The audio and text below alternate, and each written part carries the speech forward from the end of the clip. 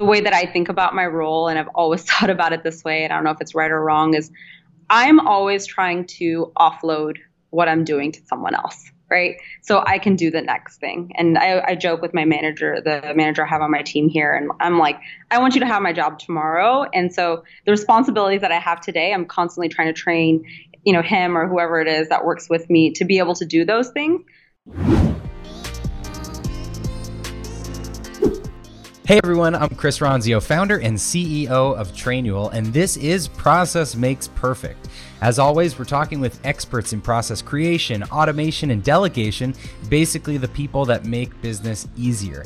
Neha is an experienced operation and strategy leader on the Forbes 30 Under 30 list, who's helped some of California's most successful startups, including The Honest Company and Beats by Dre. Can't wait to hear those stories.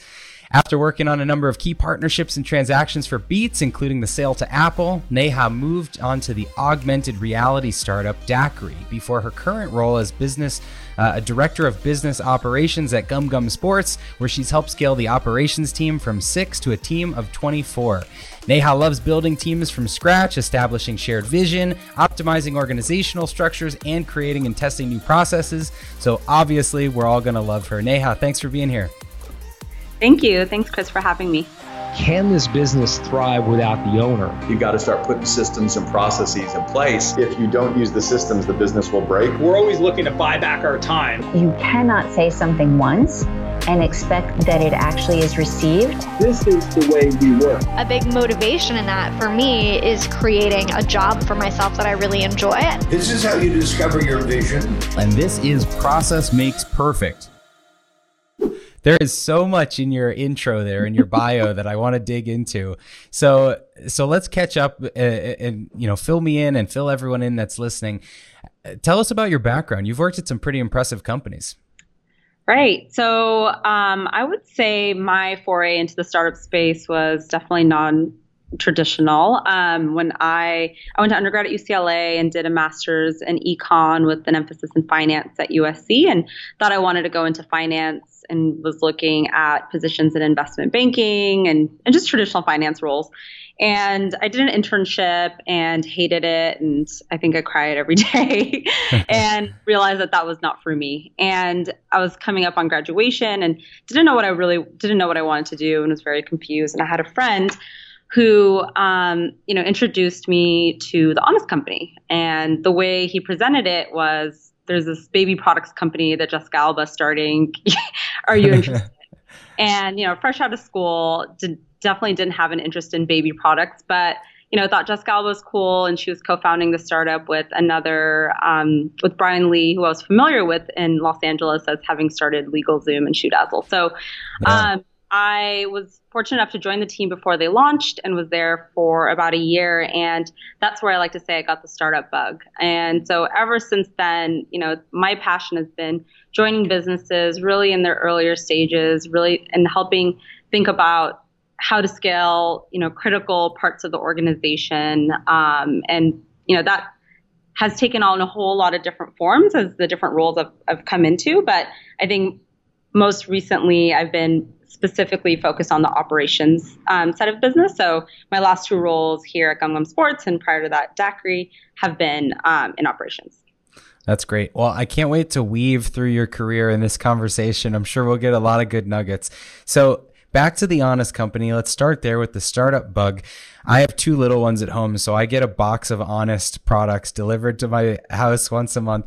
I read that you were behind setting up the customer service team. Can you talk a little bit about how you went from kind of nothing to building out that structure?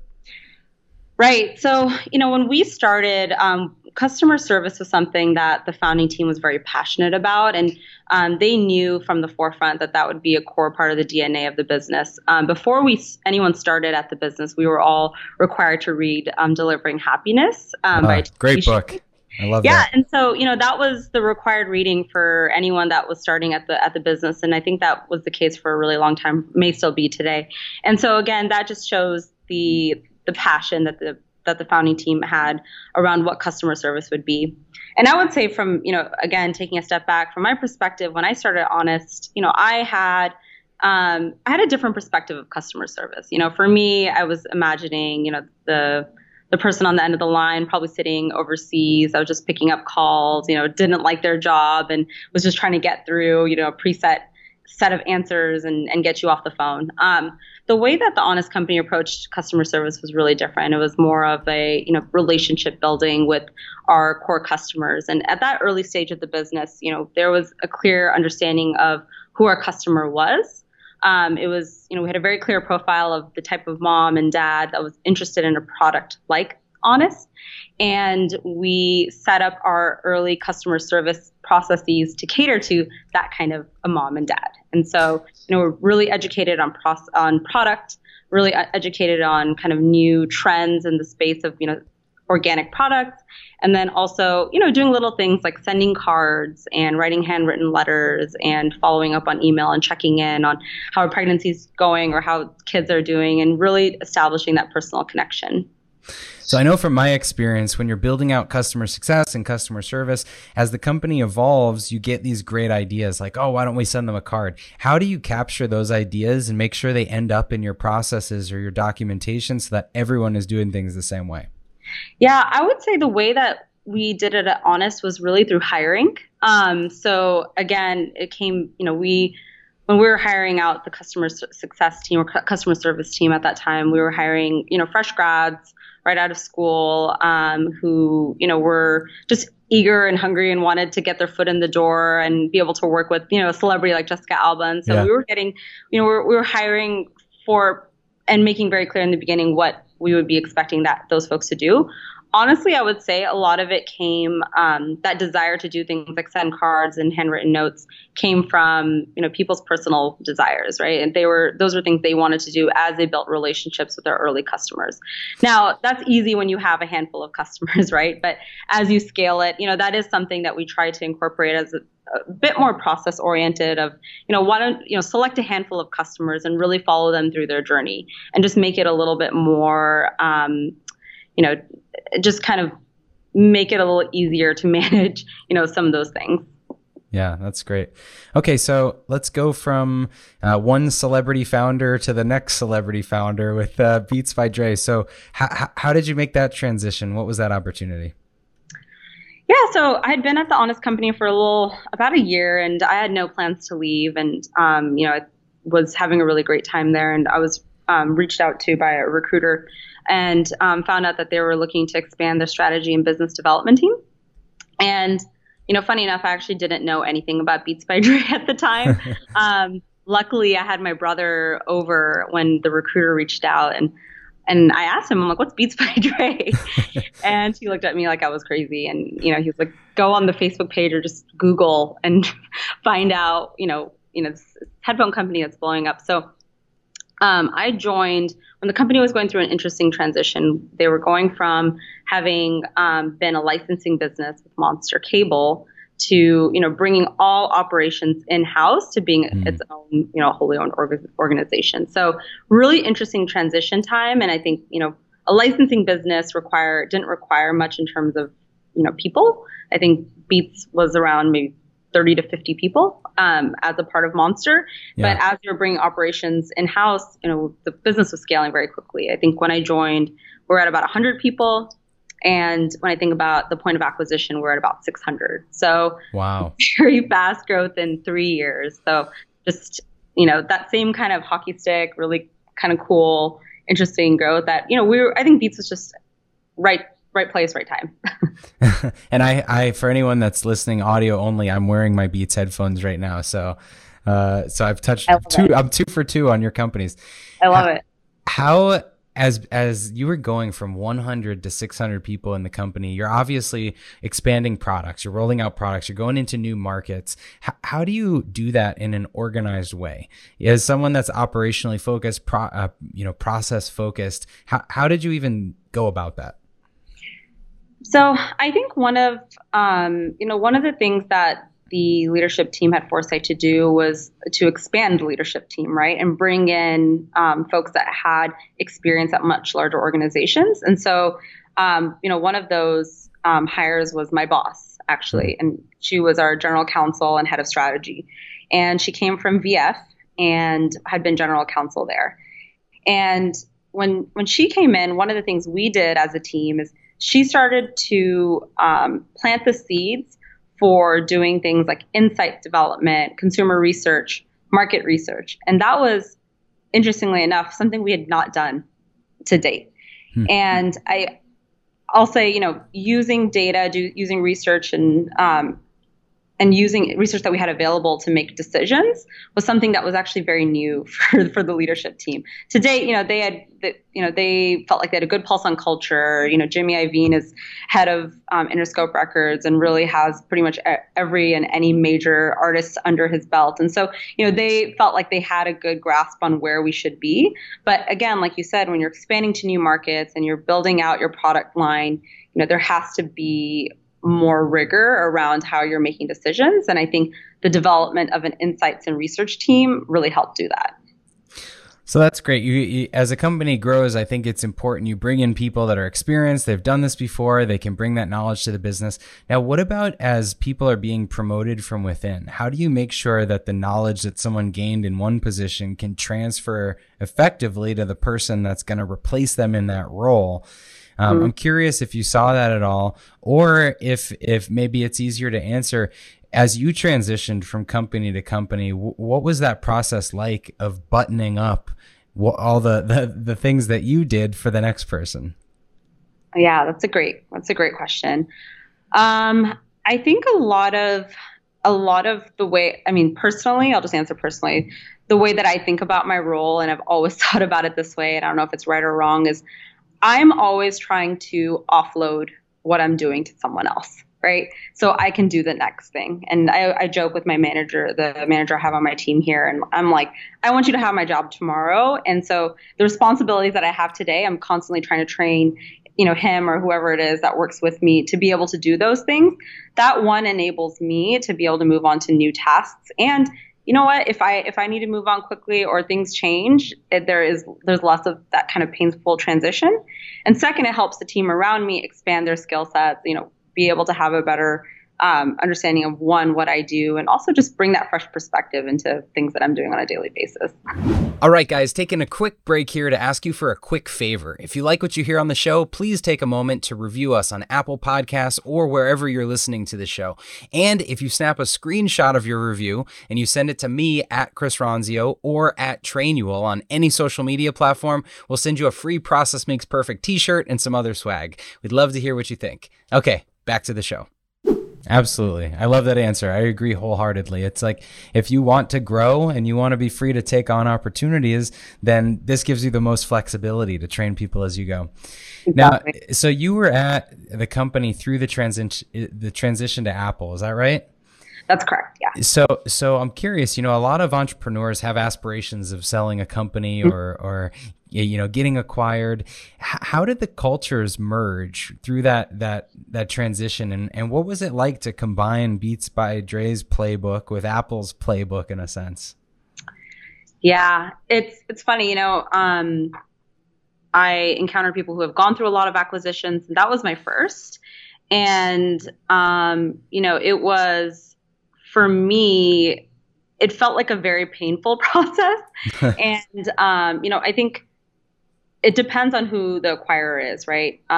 Apple has its own very strong culture, and there's such a large, massive corporation that they wanted to keep Beats as is. They wanted Beats to continue with the magic that we had, and the cultural relevance that we had without being too involved with and getting influenced by Apple. But since they're such a large organization, I don't think they could help themselves. And so, very quickly, we were pretty much swallowed whole. And I think one of the interesting things on that too is, like, just for perspective, in terms of revenue, Beats was topping $1.5 billion, and we were like a decimal point for Apple, right? And so for us, in our grand scale of things, or from our perspective, we felt like we were a big player in our space. But when you're acquired by a company of that size, you're really non-existent. You're like a line, a sub-line in the accessories category, and that's your perspective and your position within a company changes. So I think we got swallowed whole. I think the Apple culture and the Beats culture were very different, right? As you can probably imagine, Apple sits in the valley. It's on average, the tenure is very long for people that have worked there. So I was sitting in meetings with the operations team, and people would introduce themselves, and most people had been there 10 years, 15 years, Wow. And at Beats, if you had been there for more than 3 years, you were an old timer, right? So Yeah. it's, there's that difference. We were used to kind of moving fast and not really following a lot of processes and rules and just trying to make things happen. And we were purposely built that way operationally because, our head of marketing and our executive team wanted to be able to, quickly develop a headphone or quickly develop a product with a relevant artist or a relevant athlete. And so we purposely kept our processes very nimble. And then when we were, moving towards Apple's processes, those are very different. So, I think culturally speaking, very different, process-wise, very different. I don't think two more different companies could have come together. And, I think, if you look at it from the outside in, very successful transaction and very successful outcome for Beats by Dre. And who knows what the future would have been otherwise. But I think as a part of the person that helped, build that organization, build that culture, you see all of that change almost overnight. Yeah. And so it's almost like the death of a company in the way that you've known it, and it becomes something else. And either you're on that train and interested in continuing to be a part of that new organization, whatever it may be, or you move on. Yeah. So, everyone heard about that acquisition. It was big news. Do you have any sense of whether the valuation was driven entirely by brand and the celebrity of the thing, or was there some value in the systems and the processes that have been developed behind the scenes? Yeah, I think what was interesting for Beats, and the leadership team, Jimmy, and having worked in the music industry, he developed products in response to what he was seeing in the industry, right? So headphones were, he wanted consumers to have a better way to listen to music and higher quality music. And then also, made a small acquisition, started developing a streaming platform, right? And I think, again, that understanding and that foresight of, I see these trends, I see these changes, and I'm going to develop a product in response to it, really helped put Beats at the forefront of a lot of those changes. So, I think for Apple, I think it was a lot, it was a bunch of different things.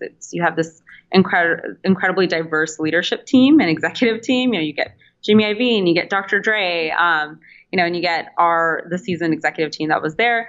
But then you also get Apple Music, right? So, for them, they have a product in the accessories, wearable space, and they're looking to expand that. And, they get access to a different demographic. And, they're figuring out iTunes and their software on that end. And Beats Music, gave them kind of an interesting foray and access to a different demographic. And that kind of network effect of having, the chairman of Interscope be a part of your leadership team. Yeah. I think just watching as an outsider, you see businesses build that are around celebrity or around amazing brand and partnerships like that. And I've worked with celebrities in that kind of capacity. And it's almost like they're visionaries that just blaze the path, but the business works because of the systems that everyone else is running, right? The economics work because of the system. So I'm sure they were thankful for people like you making it happen. Mm-hmm. So let's move into Daiquiri, the last company you were with. I saw that there was a layoff or a restructuring, and I know that's not easy for anyone. So can you talk through how you approached that decision and thought about it? Yeah. So, for Daiquiri, it was an interesting experience. And I think even taking a step back, right, the augmented reality space and even where it's at today, you see a lot of movement in the space with who's in there and kind of the rise and fall. And you have the magic leaps where people are kind of scratching their heads and wondering what's going on. But I think for Daiquiri, I guess taking a step back, when I started, there was this vision of how do we enter the enterprise space with an augmented reality product. And we want to have a very specific use case for that customer. And so there was no interest in consumer. we understood that this was going to be a very expensive product, a clunky product, and enterprise was the right first step. It was a hardware product. And so I was familiar working at Beats with hardware. I knew it was very capital intensive and difficult. And so, one of the first things I looked at is, investment profile, how much money raised and all that, because with a hardware product, that's the most important. Mm-hmm. A hardware product that hasn't been released, that's one of the most important factors to consider. And I would give that advice to anyone looking to join a hardware company. And for me, the company had raised quite a bit of money and it looked like there was some positive movement and POCs out there. And, I think the issue that we had was a combination of, it was a timing thing. Again, I go back to timing is really important. The space is not there yet for a product like a DAQRI headset or a DAQRI helmet. And, we continue to be partnering with innovation teams and developing POCs, but to be a part of a day-to-day, the day-to-day for a worker, like we're still far away from that. And so as a result of that, there was a lot of decisions made in terms of, how hiring and then, what were the teams that were actually necessary. And all of that came down to money, right? You have $10 left in the bank. Like, what can you do with $10 that you have? And, those are the decisions that we had to make was, this is the runway that we have and what are the necessary functions that we need to have to be able to continue and, potentially raise more money. So I remember when I was consulting and I would go into a company and say, I'm here to improve processes and streamline things. It was always a concern. People would look at me and be like, you're here to get rid of me, aren't you? And that was never the case, but that was the perception that process improvement means kind of, trimming the fat or getting rid of things. So how do you avoid that perception and make the process role a more positive thing in the business? That's a good question. I think there's no two ways about it. I think when I left, I felt like the Grim Reaper.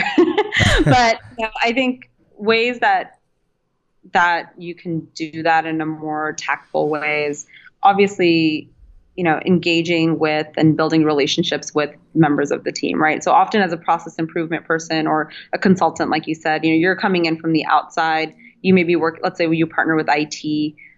You're not day in, day out working with the IT members, but you're there to help understand their processes, understand the software tools that they're using, and again, just trying to figure out ways that they work. So I would say letting the team come to you with ideas versus, presenting or, forcing your ideas and improvements back on the team. And so that was a lot of my strategy. It was just, It was working with the team, letting them come up with the ideas and just helping and being seen as someone that can help get, resources, which may not be the right word, or just help get outside support for moving things along. But, I think I was lucky enough at DAQRI where every team I engaged with was clear that there were improvements that needed to be made, right? No one came to the meetings and said, yeah, everything's working perfectly and, we don't need to cut anything. There was kind of a collective understanding that changes had to be made. And I think the last note on that is, I think support for initiatives like that comes from the top, right? So whether it be your CEO or CFO or whoever, is kind of presenting that to the company and letting them know, like, hey, we are a startup. We're constantly looking for ways to improve and, improve and cut our costs. And so, that is an effort that we all have to undertake and kind of think like a business owner and think of this as how would you run your own business? Yeah, I think anyone that's improving processes in an organization or being tasked with doing that, or anyone that's good at it, is a good listener, because you have to be able to listen, right, to what's going on and let people come to the conclusions that things are broken so that you can then be constructive and help fix it rather than you attacking someone's way of doing it. That's exactly right. And, if it's about the attitude and it's about people feeling comfortable, and if they don't, then you're not going to have that dialogue and you're not going to make any changes. So, I think connecting with people at the end of the day for all of these, any type of process improvement is the most important step in getting anything done. Right. Okay. So let's look forward. Now you're at Gum Gum Sports, new role, and you've got some big goals ahead. So how do you chunk down those big goals and make sure that you've got milestones and things actually happen? Yeah. So I am a big believer in OKRs, which is just, it's a management methodology. I read a book. I was recommended a book a couple of years ago, Measure What Matters by John Doerr. And it had a huge impact on me, actually. And for me, what I loved about the book is it's a very simple framework. And I think it could be used in the workplace. It could be used to manage your teams.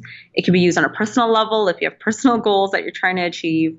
And so what I have found is, I use OKRs at Gum Gum Sports, and I get really positive feedback from my team. And OKR, just so everyone listening knows, is? So the O stands for objective, and KR stands for key results. So essentially, at a very high level, what you're asked to do is you put together an objective. So let's say I want to lose 5 pounds is your objective, right? And your key results are very specific. You have 3 to 5 key results per objective, and they're very specific. They're measurable, and they have a deadline. So it can be things like sign up for the gym by, Friday, August 23rd, and, go to the gym 3 times the week of August 25th. So very, very specific. They're very measurable, and you can, look back at them, grade them, and see whether you achieve success. So, generally when working with my team, I'll ask them to put together a minimum of 3 objectives. One that's relevant to their current day-to-day, one that's a reach goal. So something that, they probably won't accomplish, but is a bit ambitious, and then a personal goal. So, run a half marathon or whatever it is that they personally are trying to do in their life. And I've just found it to be a tool that empowers each individual to stay true to the goals that they want to achieve.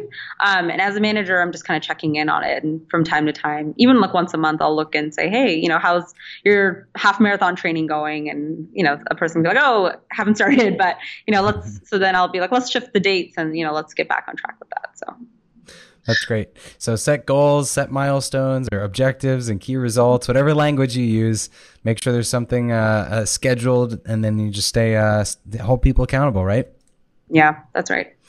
Perfect. Well, as I look back and look at your amazing career so far and jumping from place to place, I think a great lesson is to always be training your replacement. And I think anyone should listening should take that away, that, regardless of what you're doing today, make sure you've got that written down, got that playbook, got other people cross-trained, because if you want to be free to take on the next exciting opportunity and not leave your company in a bad place, that's the way to do it, right? Absolutely. Is there anything else you'd like to share with everyone listening? No, I don't think so. I mean, I think you're absolutely right in terms of documentation and ways that I go about that. Last note on that is, one of the things I've found to be really powerful is, as I hire, I have new hires redo our training documentation. So nice. We just had a training just about an hour ago, and I had one of our newest hires and an old hire, do the training. And I think I found that's the best way to keep your materials up to date, fresh, and make it so that someone new can understand them. I love it. Neha, I totally agree. So have your newest hires give advice on your training materials, because it's fresh to them. They can fill in the gaps. I love it. So Great advice. If people are looking to connect with you, where can they find you? So the best place is on LinkedIn, actually. So you can find me on LinkedIn under my name, Neha Gupta, and feel free to reach out or send a message. And I love connecting with new folks and new industries every day. Perfect. Well, thanks so much for being on Process Makes Perfect, and really appreciate the advice. Thank you, Chris. Hey, thanks for listening to Process Makes Perfect. If you're listening on your earbuds, on a run, in the car, we also have a version on YouTube. So if you want to see this in color video with me interviewing all these great guests, check it out on YouTube. Just search Chris Ronzio and you'll find my channel on there. If you found this helpful, we'd love for you to leave a review or rate the podcast. If you found the information valuable, please share it with a friend, a family member, or anyone else you think could benefit from the information. Remember to connect with me at Chris Ronzio on all social media platforms, or the company at Trainual. That's Train UAL, like a training manual, everywhere that you want to follow us. Thanks again for watching or listening, and we hope to see you next time.